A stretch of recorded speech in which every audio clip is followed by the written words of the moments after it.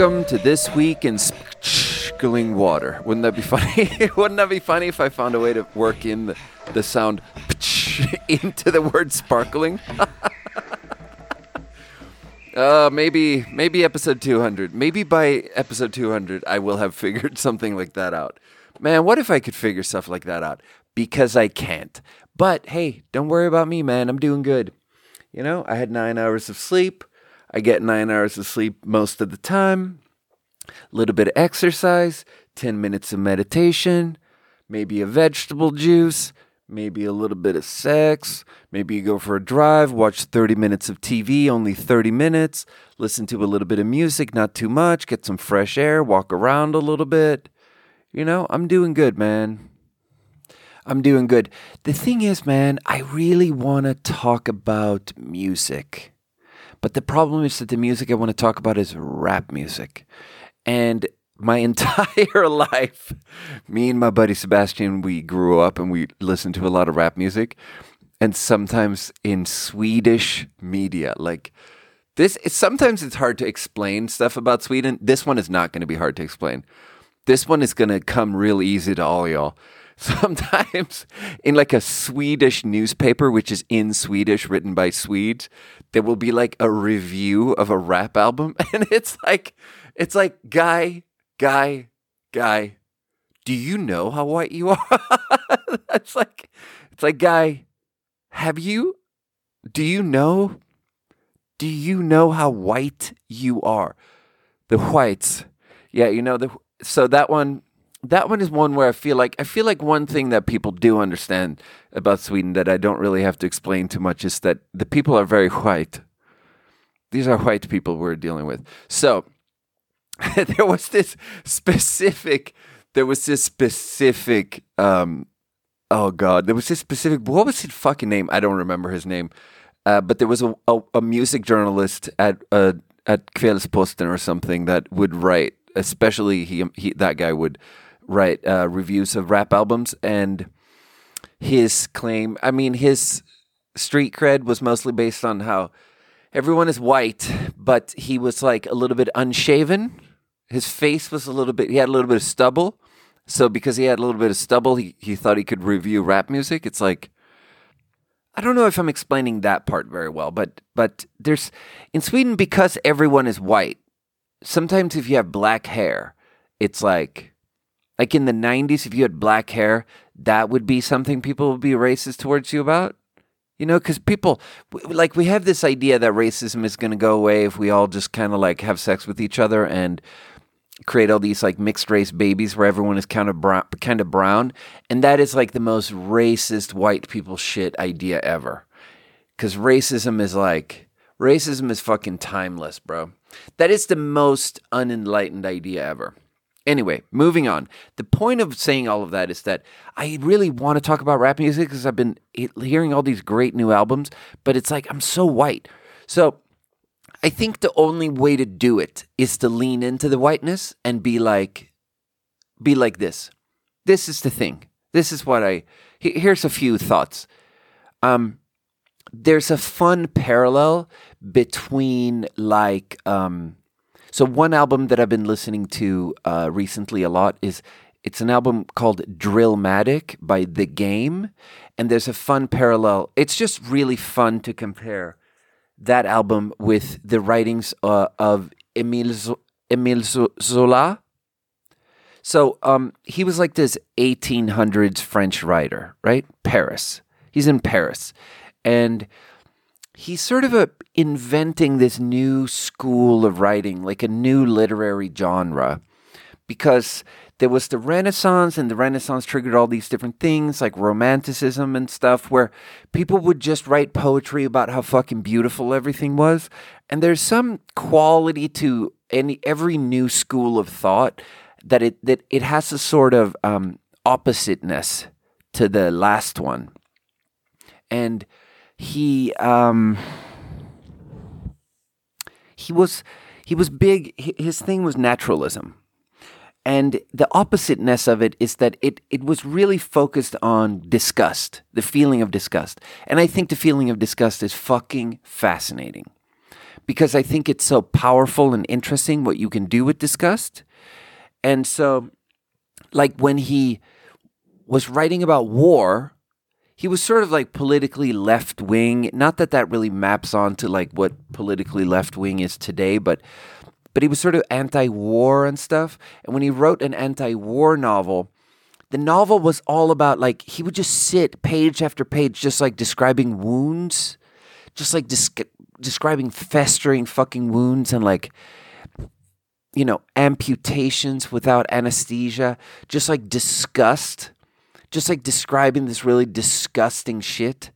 And then the logic of that is like, if you really like spend a lifetime learning how to trigger disgust in people, then you can influence them to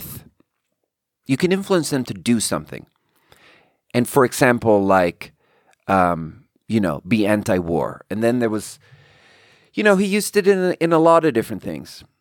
Like, there was this other sort of like anti-capitalist writing where he just like described, he wrote a book called Germinal, Germinal, where it's like, the book is about this 50-year-old miner, and he like describes his like swollen joints and his hacking cough and like his charcoal blackened phlegm. It's all about fucking phlegm and stuff.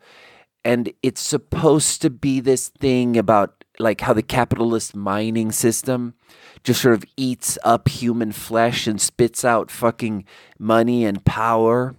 Just greed, like what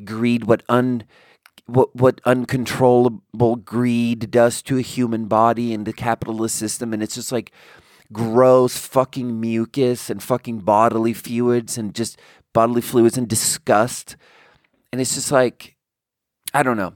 In a way, I feel like a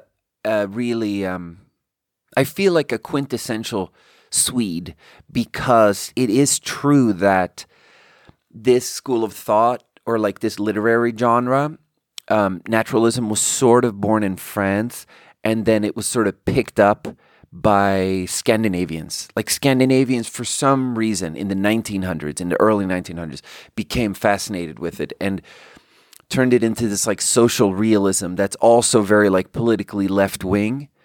And it's so, I don't know. Actually, sometimes it's fine to just feel predictable, to just feel like I am just one of my people. And for some reason, I don't know why, my people learned that from the French, and we do it, and we're fascinated with it, and we respect it, and we talk about it. And then when you play me a fucking rap album, that is the lens through which I view it. And so I'm listening to this The Game album. Now, look, The Game, honestly, he is not as famous as he should be. Like, The Game is up there, dude. Because The Game is like, I don't know, man. I don't know why he never had a moment the way all these other rappers did. Because he is it's so natural to him. Like, the whole thing comes so fluidly to him.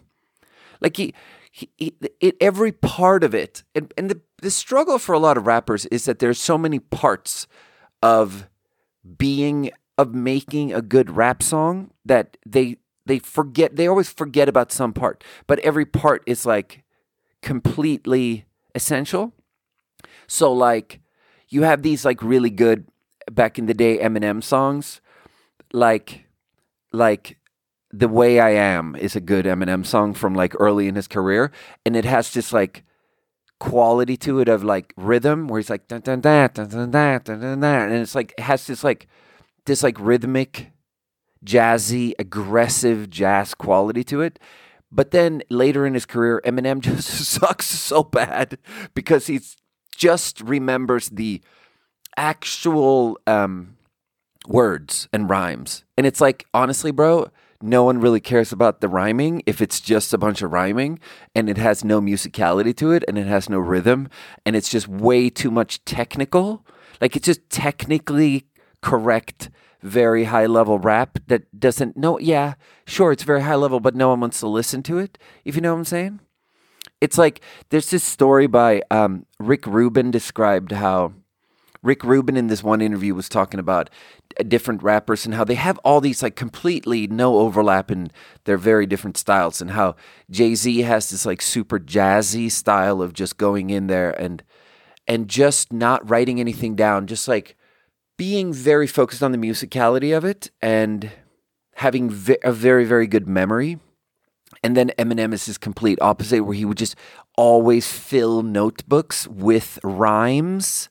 And all the notebooks are like rhymes he will never use, but he has to just do it because the craft of it, the technique, needs to stay active. So he needs to always be doing it. So he needs to like fill 10 notebooks with handwritten rhymes. And then when he is so lean from having done it so much recently, he can then sit down and write a song because he just filled 10 notebooks with practice. And it's like so true for every form of art in a very like beautiful universal way. Like I remember my buddy Ingrid when she used to illustrate like 15 years ago when we were living in Sweden. She wanted to be an illustrator, or she was an illustrator, and she would illustrate a lot. And sometimes she would be sort of commissioned by a little magazine to be like, just get me some doodles. And they'd give her some themes about what the different stories in the magazine was about. So she would like, there would be like, come up with 5 different doodles for us for these 5 stories. So that this issue of the magazine can have a cohesiveness, that each story has like a similar style doodle with each story, right? Very nice. So then Ingrid would have that assignment. And the way she would attack it would be that she would schedule herself to wake up at 9 a.m. or to start doing it at 9 a.m. and do it until 2 p.m. Just illustrating, just drawing, just ink on paper drawing, line drawings.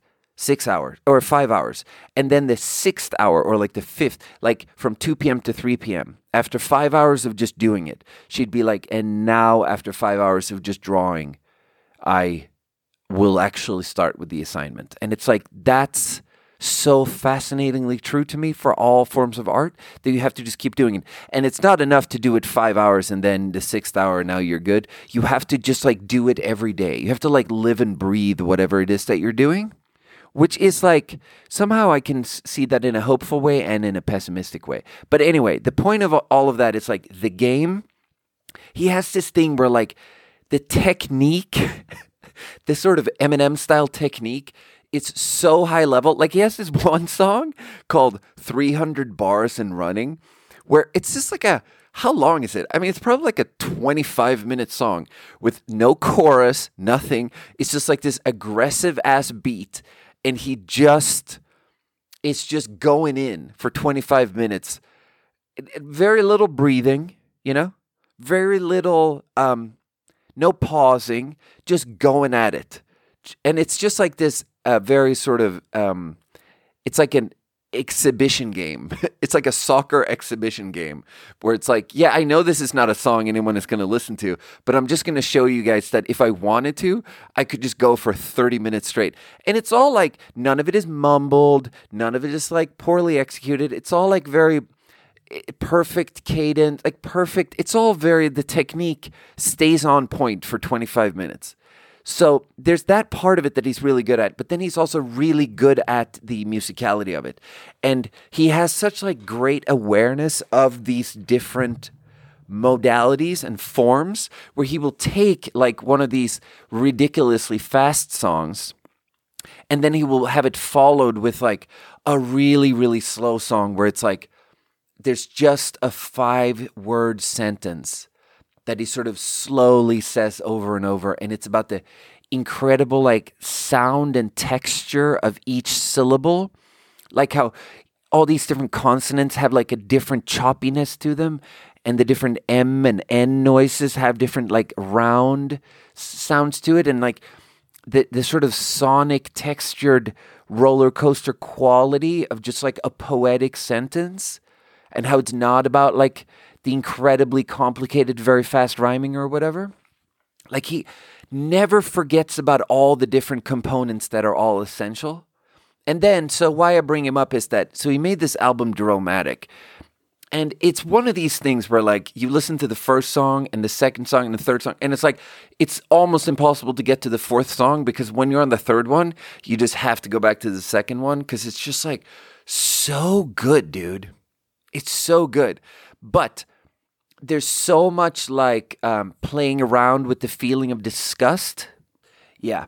I don't know. I'm talking about it, and it's like, it's funny because... it's funny because it's like, can a white person read rap lyrics out loud? Can that work? It's kind of doomed to fail. But I was thinking, there's this one part that let me try to read this out loud. He has this one song called Voodoo, where first of all, the beat is just, it's incredible, because I'm so fascinated with people that can find songs that you can pitch up or down and have them become something different and have them become beautiful. Because taking someone's singing, a human being singing, and pitching it up so that it becomes like the chipmunk version of it is so incredibly off-putting to me. And I hate it so much as a stylistic thing. I hate the way I hate it so much that anytime someone can find a way to do it in a way where it's like, you just captured the gentle, you can't even really hear the words anymore. You just captured like an interesting melody and you pitched it up, and really in a big way, you lost the quality of how the voice is a voice. And now it's just like this melody instead. And when you can find if you can find snippets of human singing that can be pitched up or down to be beautiful, I'm super fascinated with that, because for some reason I'm trying to make like little beats, and that's the thing I've been trying to do. I've been trying to listen to stuff and then like pull them out of their context and then pitch them up or down and then see how they sound, and I've done it like hundreds of times, and none of it sounds good. And when you've tried something hundreds of times and failed every time, you develop this like very, very profound respect for someone who managed to do it successfully even once. And then people who manage to do it successfully many times, it's like, okay, well, hats off. But anyway, so the beat is an example of that, where they've taken like someone's already existing song, Voodoo, by some guy with an unrememberable name, just like these weird letter combinations that some of these, I love, I don't know, like some of these gang member dudes where it's like each part of the fucking name is some gang affiliation thing. Anyway, so the beat is so beautiful and simple and dark. And then he's just talking about like raising his kids in the ghetto, and this like about having to like, really just wanting to make money to take care of his kids. And it's just like there's just all this imagery that's really, I don't know, I find it very evocative. There's this one part that goes like this. So I got to step my performance up because all the grocery stores are out of formula, and my baby mama can't breastfeed because her mammogram would suggest she got stage 3 and stage fright. So I stayed up all these late nights, and I cook, I clean, I change diapers like a mother would. Baby shit had me throwing up. Baby shit had me throwing up. It's like baby shit had me throwing up. It's just such different imagery than...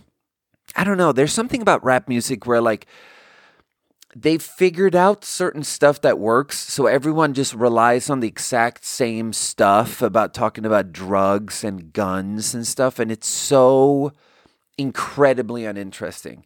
And it's like everyone just talks about drugs and guns or whatever in confidence. It's just like you just talk about stuff in a confident way, with musicality, and then you just call it rap music, and it's like you add so little.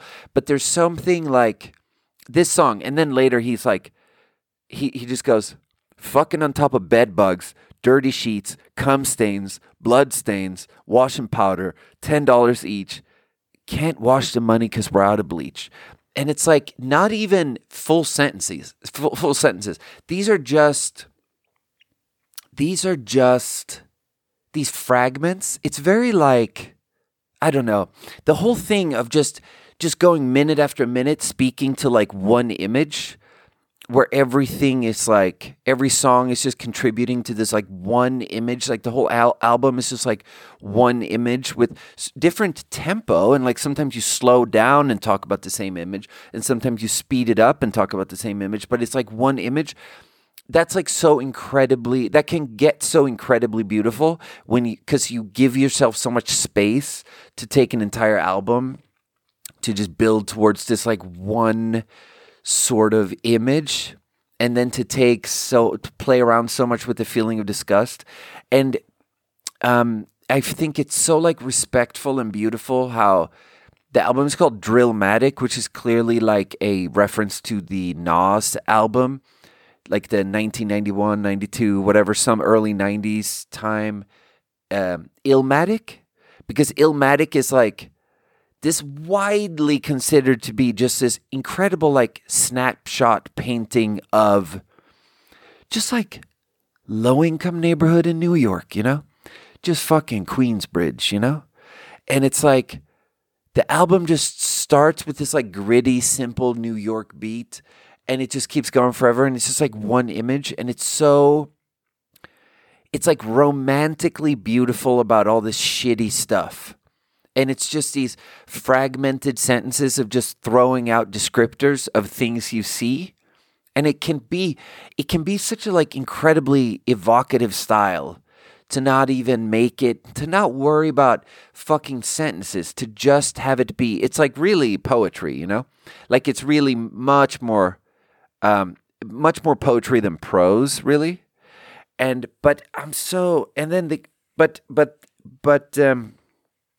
Yeah, I mean, Nas really does the social realism thing, but the game really adds this like disgust layer where it's all just so disgusting. It's all just fucking nostrils and fucking snot and gross shit.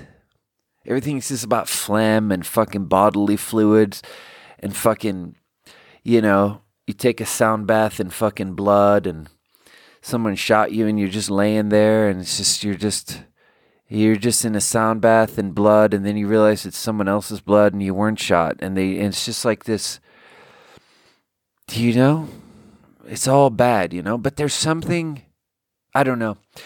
I'm just fascinated with disgust. I really, oh God. When I wrote a novel, I really leaned in. I really tried to unpack disgust. I tried to make it really fucking disgusting. And it's really, you can do, disgust is really hard to control what you're doing with it because it can push you in any direction. Like on the one hand, Émile Zola has this thing of like, yeah, I'm going to describe the disgusting body of this miner, and then you're going to hate capitalism. I'm going to describe these disgusting wounds, and then you're going to hate war. But there's also like this opposite thing where like disgust is political. It's the craziest fucking thing. But like there's really, really a large body of research.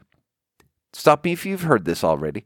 There's a large, well-established body of research showing that if you are dispositionally more sensitive to disgust, if you feel disgusted easily, it's very probable that you are politically conservative. Like both self-identify as conservative and on issues.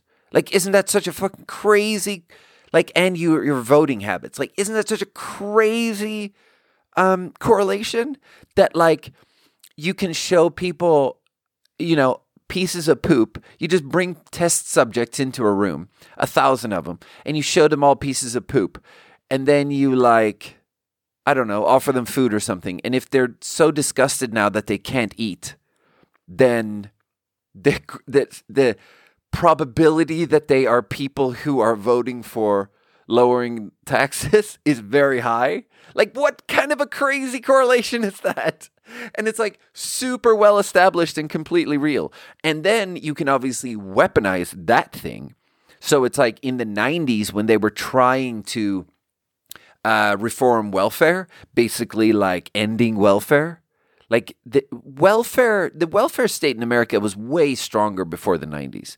Like what they built in the 40s and like in the post-war era was like a proper, strong, the New Deal shit. Everything was building on everything, and they just had a good social safety net for workers. And they really the middle class was in good shape in America for decades. And then in the 90s, they really dismantled it. And it was like, I read this one article about how that was really a process of weaponizing disgust, because you tell people and show people and convince people about this idea of for example, poor African American mothers, and you make them disgusted with poor African American mothers who are on welfare. Oh, I just burped a little bit right there. Very meta. Very meta to burp a little bit in the middle of talking about disgust and stuff. And so you can get disgust, you can trigger disgust in people and get them to disgust is political, but disgust the politics of disgust can cut both ways, It can be weaponized by the left and it can be weaponized by the right. So it's very sort of fluid what you're really doing when you're just trying to trigger disgust in someone. And it's really just sort of very experimental. But there's something contrarian about it. There's something beautiful and rebellious about it. I just find it I don't know. I'm just into it, man. I think disgust is I don't know. I just find it, I just really respect people that don't just go Barbie movie with everything, because there's something so easy about making everything nice. There's something so obvious there.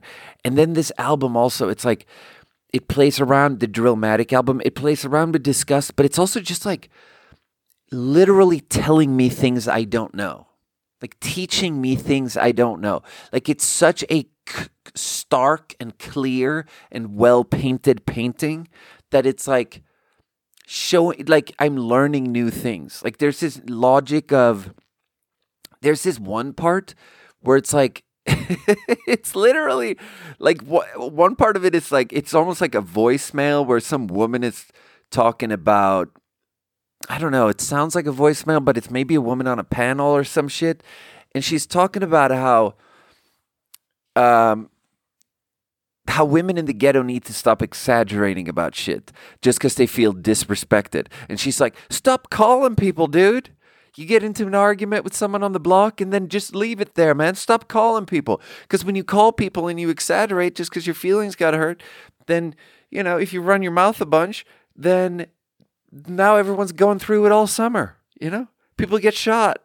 And it's just this interesting dynamic that I'm oh, huh. So that's part of how it goes down, huh? That it's someone gets in a little argument. Because then when you've been presented with this idea, you can kind of see it. Someone gets in a little argument on the street. And then they feel kind of disrespected. So then they call all their friends and exaggerate how much they were disrespected. And then those people go and shoot someone. And then those people who now had their friend get shot, they fucking go back and shoot some more people then. And then now you're going through it all summer, man. And it's like Barack Obama style respectability politics, because it's a white person could not make that point. A white person could not say, hey, black people, stop just killing each other. But a black person can zoom in on some little part of the chain reaction and be which link in this chain reaction here should really have acted different. Because when you just have a bigger, better, granular knowledge of your own community, you can zoom in on the whole chain reaction and know which links are just really sort of acting the way they have to act. The disagreement between Ta-Nehisi Coates and Barack Obama, where Ta-Nehisi Coates is really focus on the structural shit and how it's fucking meaningless to try to tell black people to solve their own problems because there are so many societal structural problems holding them down, you know? You can't get a loan from the bank to buy a house because you're black.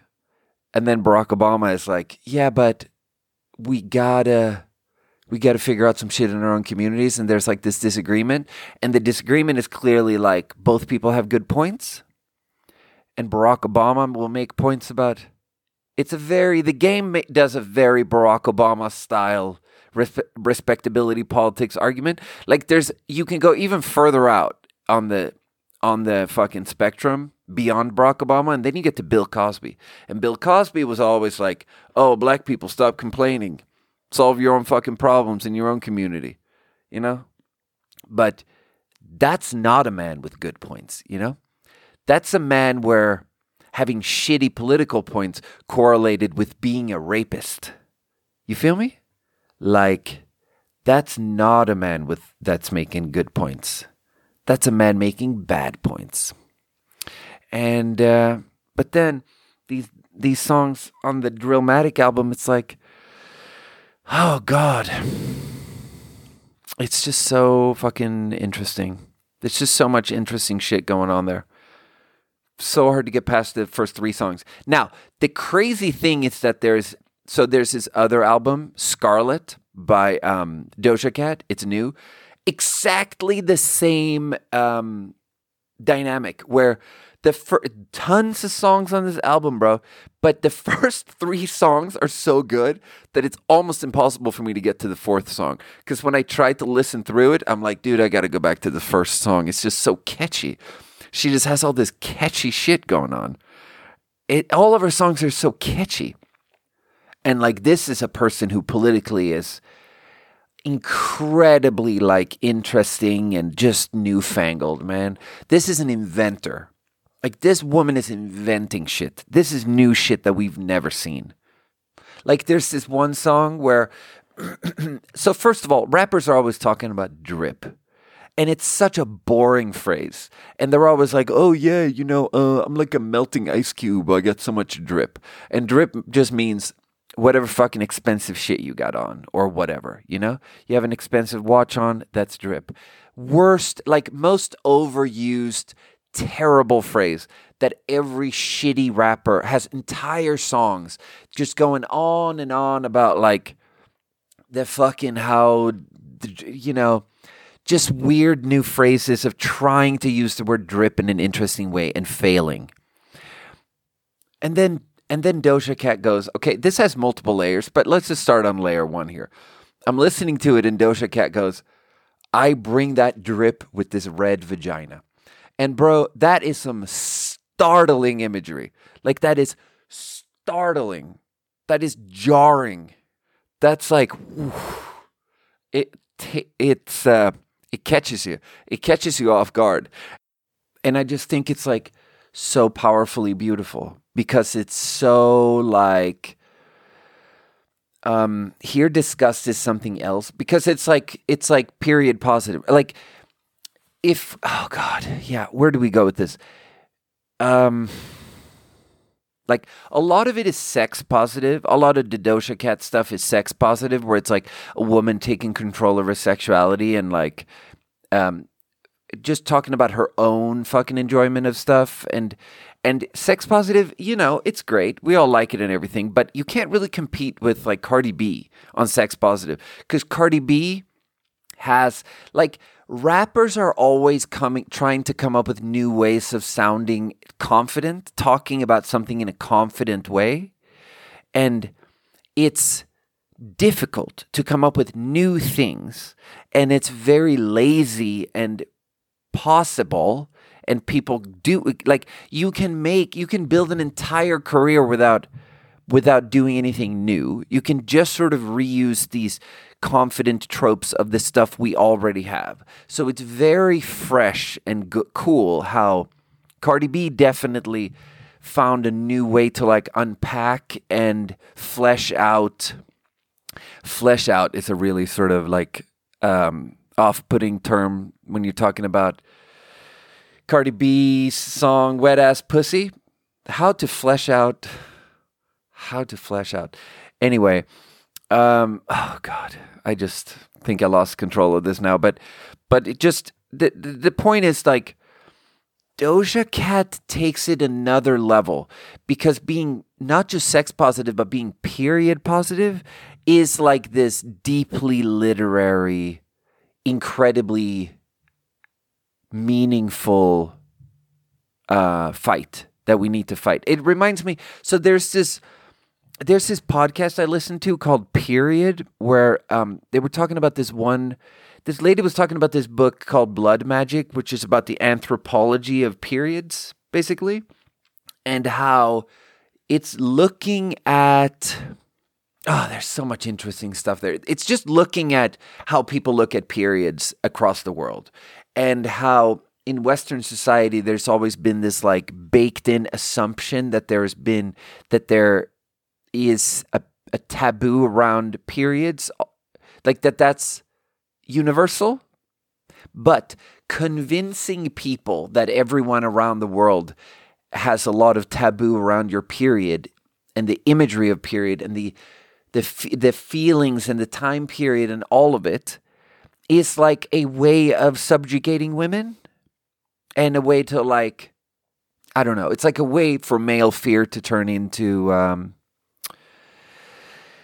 subjugation of women, and in this book, Blood Magic, they just look all over the world, and it's really like you can pick your own fucking imagery, and there's other stuff going on, and in a lot of places, just blood is really considered this like powerful thing because it is our essence, and women bleeding is like this powerful thing that's viewed as women being more powerful than men because they like have all this essence, And I also really like how the book Blood Magic, it's written by 9 women. And it's like there's something, when you get down to there's something interesting about the TERF debate.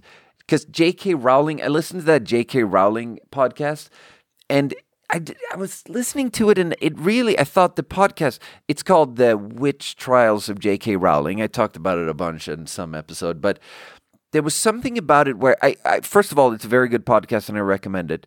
And it really allows J.K. Rowling to make her point. And then in the end, you really don't agree with her because you think the other points are better. But at the same time, when you're when you're zoomed out, not even the points of this like trans YouTuber who makes really good points, there was something about it that didn't fully make sense to me. But it starts to make so much sense when the whole thing makes so much sense when you actually get down to talking about specific things. And when you're talking about menstruation and like who should be, or not who should be allowed, but what book on menstruation do I want to read? And the book I want to read is a book written by 9 people who have menstruated. And in this case, I don't really care about how you identify gender-wise. I don't really care if you're a trans woman. It's just like one of these cases where, like, if you're a trans woman, I'm going to go ahead and not read your book on menstruation.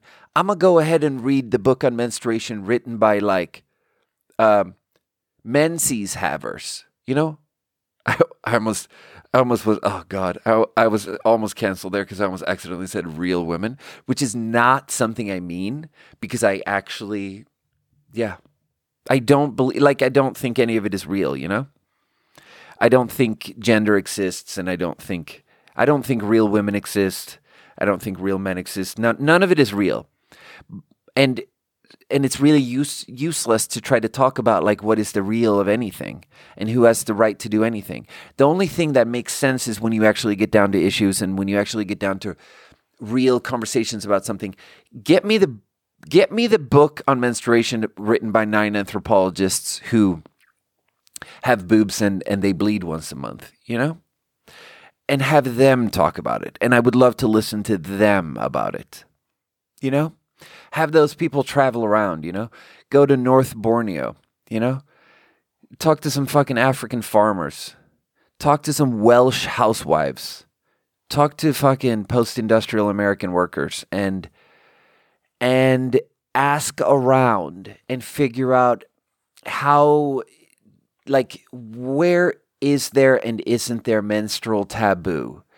And talk about the different imagery, because there's also this, I don't know, there's something in like old school, sort of pre-Christian or early Christian.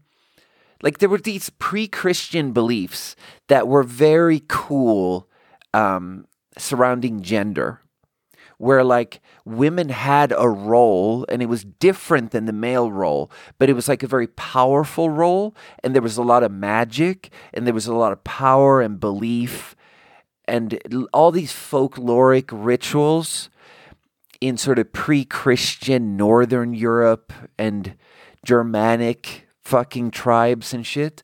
And then when they were Christianized, when the Christianization of Scandinavia and stuff meant that all of that was supposed to go away, but it instead turned into like this thing that's really Satanism. Like it's really a thing where it just became the other. It became the thing that's not Christianity. And from a Christian gaze and from a mainstream Christianity that was allowed to put labels on stuff, it was labeled as demonic and like, yeah, you know, witchy, Satanisty, 666, you know?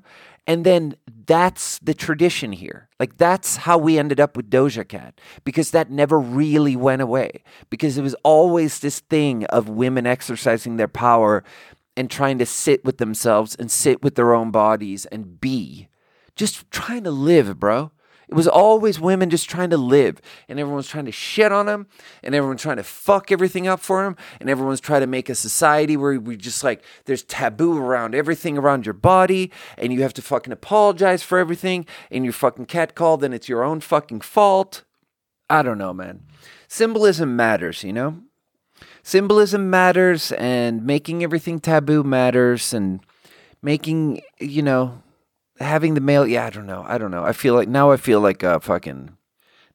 a beta fucking libtard here, but that's what's up, you know? Oh God. Dude, I listened to this really good podcast yesterday that I really recommend about, it's like so interesting when you listen to a podcast where when you listen to people talk and you actually mostly disagree with them, but they are very, very well read and give you so much real information, and they have like such a fully structured, internally logical viewpoint that it's just like, it gives you something, even though you disagree in the end. It was called, it's the Sam Harris podcast where he interviews Yasha Monk. It's the most recent episode. It's called The Roots of Identity Politics. And it's like, Yasha Monk wrote this book on really sort of the history of ideas on identity politics. I guess I just found it cool because it really goes into Michel Foucault and how Foucault is like this, like the real postmodern, like the actual, like true postmodernist. And then everyone who came after him was like kind of lost it, but he just like really had it. He was the real it girl of postmodernism, and how like in all of his writing, the point is always like that whatever thought and like whatever ism, whatever viewpoint there is, you can sort of criticize it to bits so it breaks down. And then you will form your own viewpoint, and it will be a reaction to that previous viewpoint. But your viewpoint will also suck. So it's like he's the most apolitical person, because like the politics of anything will always be destroyed and replaced by its own, not opposite, like something that's very different from it that you came up with because it's a reaction to what it was. And your thing will suck too. So he's like the only guy who like never fucking had his own thing, because he was just like, and so much writing about like how he's just the first guy to really sort of unpack how institutional power is one thing, but really symbolism and just like dialogue, like what we talk about, discourse, controlling the public conversation is more powerful than institutions. Like, the consensus is more powerful than the precedent. And it's just like, God, it's the way, it's true, you know, it's true. And that's why Doja Cat is not precedent. She's instead making this album, and that is a way to influence the world. And it's, yeah, I don't know. I just love, like, the podcast I listened to about period. The episode was called "Blood Coming Out of Her Wherever," and it wasn't even about that. But that's like what Trump said about Megyn Kelly when he didn't like the way she fucking handled the debate or whatever. She's like, oh, she's so angry, blood coming out of her, whatever. And it's like, it's so gentle. I love this gentleness. Because it's like, I don't know. He was like, yeah, it's like blood coming out of her eyes, out of her nose, you know? But also thought is like blood coming out of her hoo-ha because she's on her period. Because she's a bitch and she's a woman. Fuck her. My name's Trump. Fuck Megyn Kelly. She's so pretty, though. Megyn Kelly is so pretty. Anyway, yeah, so that also makes me think of the thing of the Doja Cat thing where she goes, I bring that drip with this red vagina. I looked up the lyrics and she doesn't say red vagina. She says wet vagina, which brings it back to this fucking bullshit that it's just sex positive. It's not actually period positive. But I refuse to really believe that. And I want to just live in my world where she says red vagina. And I really think she mumbles it in a way where it's really subliminal. I really believe this. No, but I want to believe this. I don't believe this, but I want to believe this. I want to believe that she just does this thing on purpose where she wouldn't, I don't know, she like sneaks it in there. Subconsciously, it gets mumbled and it's like red vagina and it's like, you know, oh God. Every time I'm talking about how shitty rappers don't invent anything new, who I'm really thinking about is Migos. Okay, let me Google this. Migos drip. What do they say about drip? Yeah, I mean, God damn it. I mean, they made a song called Drip where they say 30 times in a row, they repeat the line, came through dripping, drip, drip. It's like, okay, great job, you guys. Came through dripping, drip, drip. It's like, okay, never say that again. Or like, oh, I don't even know, man. I don't even know what to say about that. It's just so one-dimensional. And then you have Doja Cat, and it's like, yeah, I think the whole album is just on the cusp of it's. She says, I bring that drip with this wet vagina, but it almost sounds like red vagina. But then in the videos, all the videos, she's just completely covered in blood. And the whole thing is just on the cusp of sort of gently making you think of period blood. And there's something so like here it's like powerful. What is it here? Here the disgust and here the feeling of disgust is used to reclaim one's body. Like sometimes you have to go, if you're in prison and you want to just be over there, sometimes you have to break out of the prison of the mind, you have to travel 1,000 miles just so that everyone has the right to be over there instead of in prison. Like that's how the prison of the mind works. That to break out of this prison of like gender and expectation and fucking all the limitations of a conservative gaze, you have to be so fucking weird, and then you will sort of destroy the framework, and then everyone else can just open their eyes for the first time and just have whatever haircut they want. So Doja Cat's kind of crazy looking, you know? Doja Cat's kind of crazy looking, and it's not because she thinks crazy looking is the prettiest. It's because she's hearkening back to a long history of like the sort of rebellious stream of thought in fucking 16th century, recently Christianized Germany and France and Sweden, of women who just fucking had to destroy everything and have sex with the village pastor to prove that they couldn't be, like, to break free of the incredible constraints of the world that they grew up in. And that's why she's in the video just dripping with blood, you know?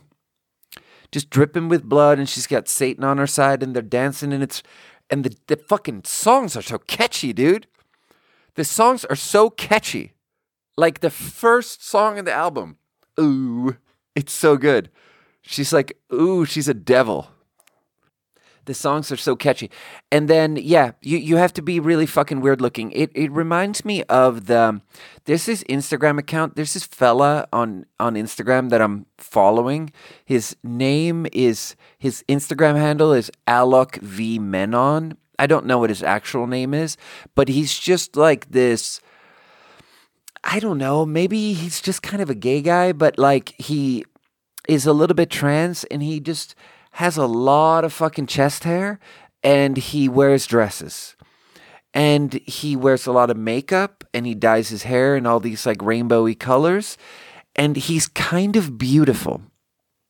I don't know if he, him is his pronouns, honestly, but it's just, I just really recommend it, because like, I recommend following his account, because he just puts up these videos of himself sitting on panels, and it's so consistent. Like, it's so interesting how his viewpoint, the point that he makes is always the same point, but it's such a contrarian and different point that every time I hear it, even though I've heard him make the same point so many times, every time it's so far away from the point that's usually being made in the world that every time it feels like a fresh point. Every time it feels like I'm hearing it for the first time because it's so different. And so the point is just this. I saved down one of his comments once because I wanted to say this. Like, the point is just this. He will wear a fucking, sequins dress with a lot of cleavage, a woman's dress, and he'll put it on his sort of very hairy, male, Middle Eastern, kind of good shape, buff, real pec muscle body. And he has a big beard, and he wears a lot of lipstick. And then he'll put that image, he'll post a picture like that on Instagram. And then someone will always comment and be like, that dress looks terrible on you. Or, you'd look better with no body hair. Or, you're gross. Or something like that. And then his response is always like, he always manages to center it back on the person saying that and describing how saying things like that is really an expression of their pain from them, of how they are in a prison, and how everything he does it for those people who say that. He does it to free them. Because, like, the people in the fucking Pride Parade, he doesn't do it for them because those people are already out of the prison, you know? I mean, secretly he does it for them because the people in the Pride Parade are victims to a bunch of fucking violence all the time by the people who are in the mental prison. But he does it to get the last people out of the mental prison.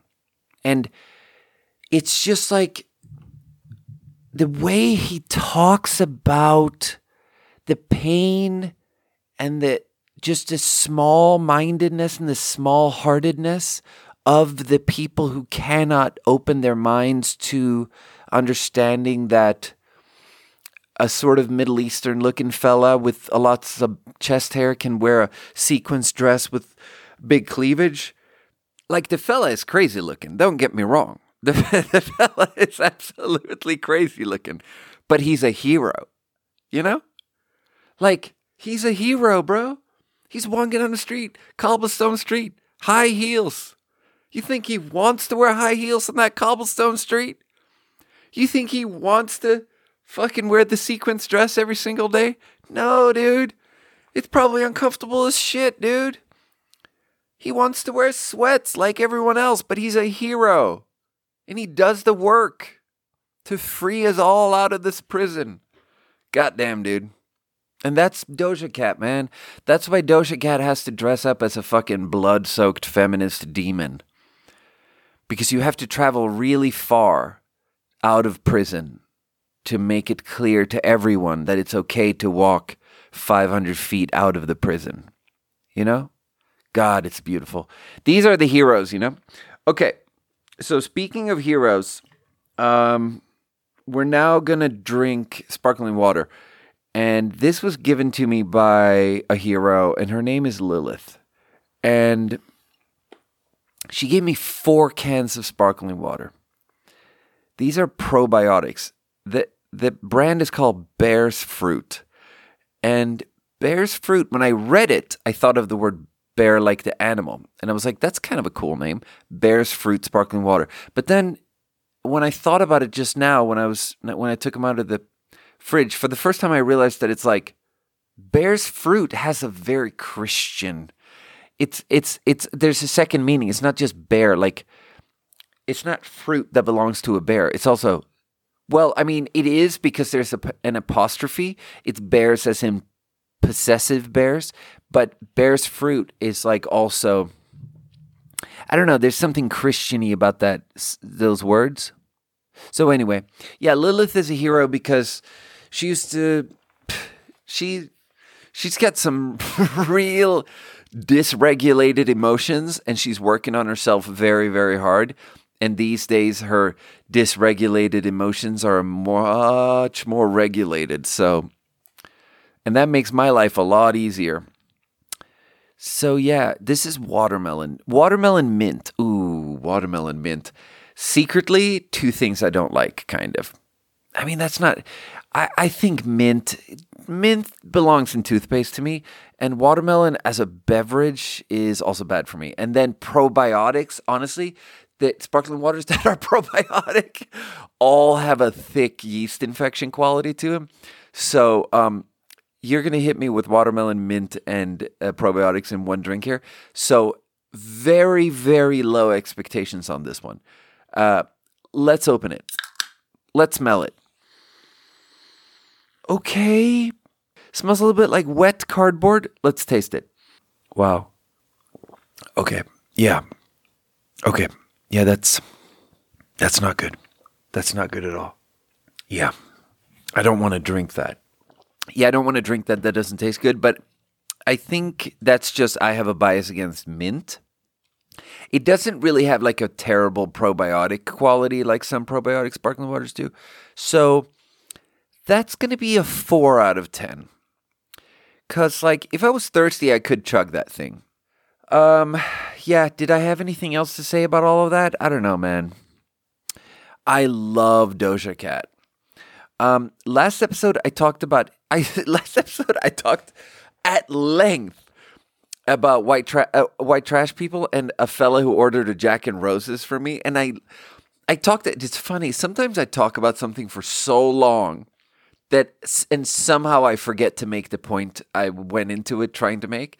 And what I think is fascinating, and let me now make it as a 30-second point because I already talked about it for 30 minutes. A few weeks ago at this point, I'm at work and a fella once ordered a drink for me and he goes, I want a Jack and Roses. And I don't know what roses means. And so I'm like, what's roses? Is that flowers? Or are you talking about 4 Roses of whiskey? Or like, what are you talking about? I don't know what you're talking about. And he just goes, roses. And he says it over and over. And that's, to me, that's fascinating because it zooms in on, it highlights, it shines a light upon this ability or inability of communication when there is a fucking language barrier. And there's a thing that happens when look, I moved to China when I was 19 and I did not speak Chinese. And there's young people in China speak pretty good English, but a lot of times you're fucking struggling to communicate. And there's something about meeting people from different places and trying to communicate when communication is hard, where you develop this ability you say something and you look in their eyes and you try to decide if they know what you're talking about or not. And you make a judgment call and you're like, nah, this fella has no idea what I'm talking about. And then you don't say the same thing. Instead, you rack your brain, your stupid little brain, you rack your brain for a synonym.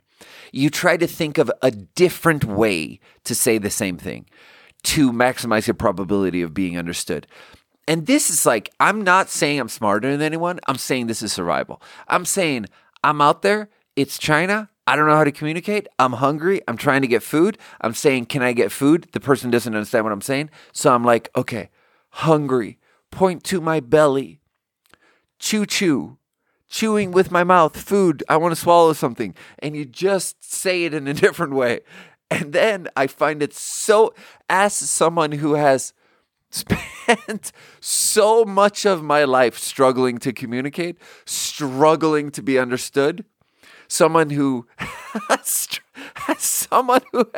spent so much time not being understood, I find it so fascinating to talk to. It's also related to big country, small country. When you're from a small country, you just have to speak upward. You have to speak up to the people above you. You have to speak, like the big country people are towering over you, and you're a small country person, and you have to you have to learn how to describe your own stuff. You can't assume anything. You can't assume that people understand anything you're saying because you're from a small country that no one has even really heard of, that no one could fucking pinpoint on a map. So it's small country stuff. It's like it's a lack of confidence. It's a forcing you to learn how to explain yourself. It's a forcing you to learn how to deal with communication issues. And then there's big country, America, China in some respect. But really, the biggest of big countries, the biggest country is America. It's not the biggest country by area. It's not the biggest square fucking mile country. It's not the biggest population, but it's the biggest country. You know? America's a big country. It's the biggest country. Americans have this thing where they say, oh, we're number one. And then liberals like to make fun of themselves being like, haha, people think we're number one. We're not number one in anything except school shootings. But it's not that America is number one. It's that America is the biggest country. And big country is funny to me because big country goes hand in hand with never being forced to learn how to explain yourself and never being like this fella a few weeks ago who looks me in the eye and says, I want a Jack and Roses.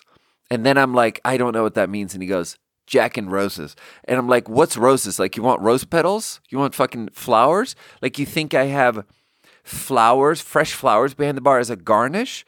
Is that something people do now? Are we behind the curve that we don't have fresh flowers behind the bar? Like that I don't have a fucking bulb, a rose bulb to put in your whiskey? I'm so sorry I don't have that. You must have been to some really cool cocktail lounges. And he's like, Jack and Roses. I want roses. And I'm like, what's roses? And he's like, roses. And I'm like, what's roses? And he goes, roses. And then what the Americans do, this is so stupid and rude to say the Americans. What the big country Americans, not all Americans are big country Americans. Some Americans are enlightened. Almost all Americans are enlightened. But there are some big country Americans left. And when the big country American isn't understood, he will say the thing he said and he will not change out any of the words, but he will modulate the volume. He will say it louder. And this is an old, well-documented thing. You know? Coming to there's Eddie Murphy movies about this. You know? You're not understood. People don't understand English, so you just yell it. hoping that then they'll understand. And when I'm actually, like, it's a trope, it's it's an old kind of boring trope to be like, haha, people don't speak English, so you speak English to them and then they don't get you, and then so you yell the English and then you think they're going to understand you. It's not that interesting to talk about anymore. But sometimes you fucking run into one of these people and it's like, wow, you guys, big country Americans still exist. Okay, rant over. It's just funny, man, because that's what I wanted to say last episode and I forgot. It's like it's the ultimate symptom of never having left your village. Anyway, let's review another water. So Lilith gave me fucking 4 of these bad boys. And I think I'm just going to review 2 of them now and then save 2 for next week. So Bear's Fruit sparkling water with probiotics. This one, check this out. Watermelon mint made me low expectations. This one, high expectations. Listen to this. Blackberry sage. Oh my God. Here's the thing. I'm also a little village bumpkin. I don't actually know what sage is, you know? Let's smell it. Am I about to learn what sage is? I mean, it's an herb. You know, it's probably purple. But like, what is it though? Or like, what does it smell like? Oh, that's good.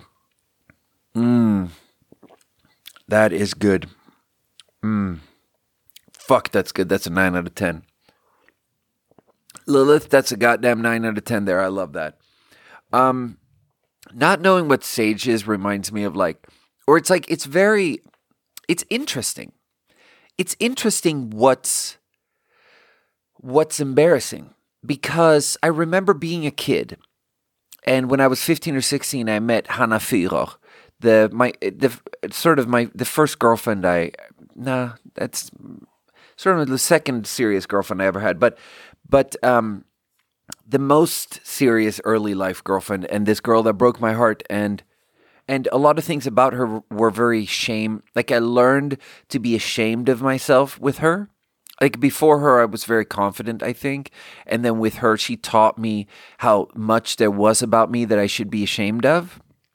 And I remember being sort of from a small village and wanting to, just gravitating towards the idea of a big city and wanting to be from a big city and wanting to be well-read and wanting to be smart and wanting to read books and wanting people to think that I was smart and wanting people to think that I was from a big city. And those are like the ideas that I put together in my head and what I wanted to like travel towards.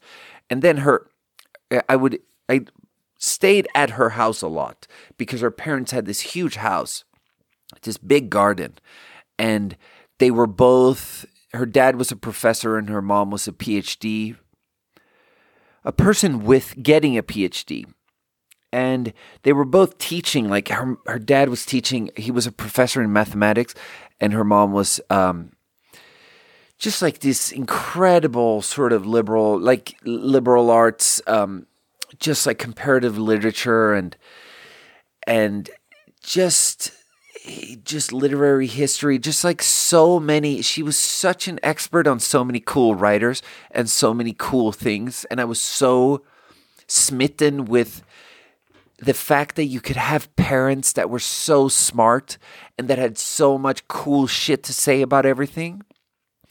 And then I remember just wanting to impress her parents because they were university people and they were just like these true intellectuals, and everything about their life was so like free and open, and they like had money and they had a big house and they always had guests staying at the house, and everything about it was just so cool. And it was like everything I wanted. And then there was this one time when they were cooking, and because I would eat 3 meals a day at that house, you know, because it was like this big house where people just wake up and you come downstairs and all these people are at the table because they're just bedrooms everywhere with like traveling intellectuals that are just visiting scholars, just visiting lecturers that are just speaking about their ideas, and everyone is just talking about their work, and all their work is like fucking thinking work, and you just sit there and you feel so intellectually small. And I probably talked, You know, I probably spoke at the table and I probably shouldn't have. And I probably didn't know how embarrassing I was. But Hanna Firo, she was always trying to teach me how embarrassing I was. And that's the kind of girlfriend she was. And this one time there was a dinner being prepared and there are all these intellectuals and there are all these people that know everything. And her mother, Hanna's mother, she told me to go out into the backyard and she told me like how they had this garden, herb garden in the back, vegetable and herb garden. And she told me that she needed like 3 herbs. So she's cooking and she's got all these pots and pans and she sends me out into the garden to get these 3 herbs. And I'm like, okay, cool. And I step outside and I stand there and I'm like, looking at the herbs, I realize I have no fucking idea what herbs are. It's like I'm both from a village. I'm from like the rural part of Sweden where we are such like dirt-covered fucking trash people.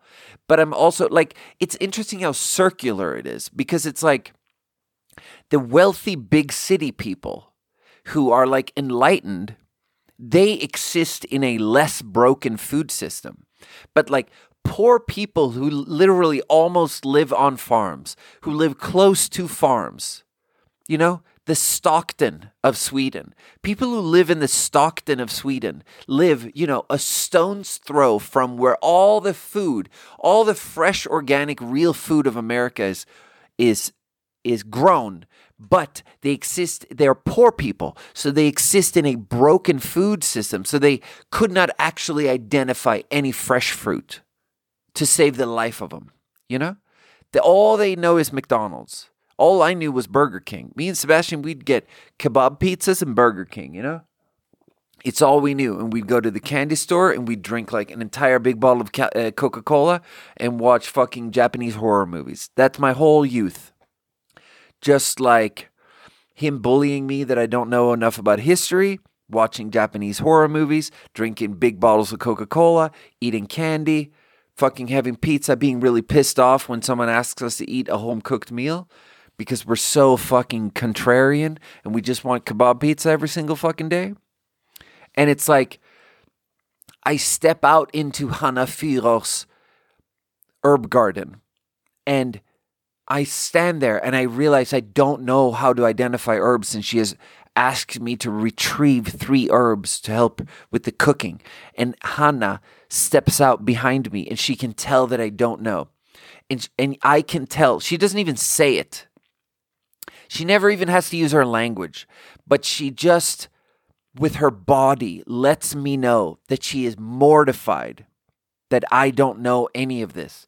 That I am so unknowing, that I am so embarrassing and I don't know about food and I don't know about real stuff that I don't, that, and so she makes it known to me without words that she wants to hide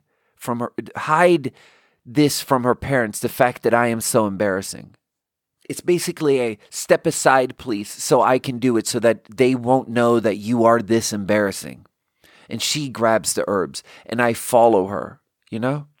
And she makes it known to me that it's very important that people don't find out the truth about me, you know? It is very important to hide how embarrassing I am. I don't know what sage is, you know? I could not identify sage. Oh, God. And I go back to the dinner table and I don't know, I don't know Michel Foucault and I don't know how to identify sage, and you think I thought those were opposites. I thought if you read a book, you don't know about food, but there was a mingling there. I learned to mingle those things. And that's how I became a pretentious piece of shit. Anyway, fucking menstrual taboos, What are we gonna do? Fucking menstrual taboo. Yeah, I don't know. I think the episode is over. It's kind of late at night now. I gotta go to bed. I love you guys, and thank you for listening.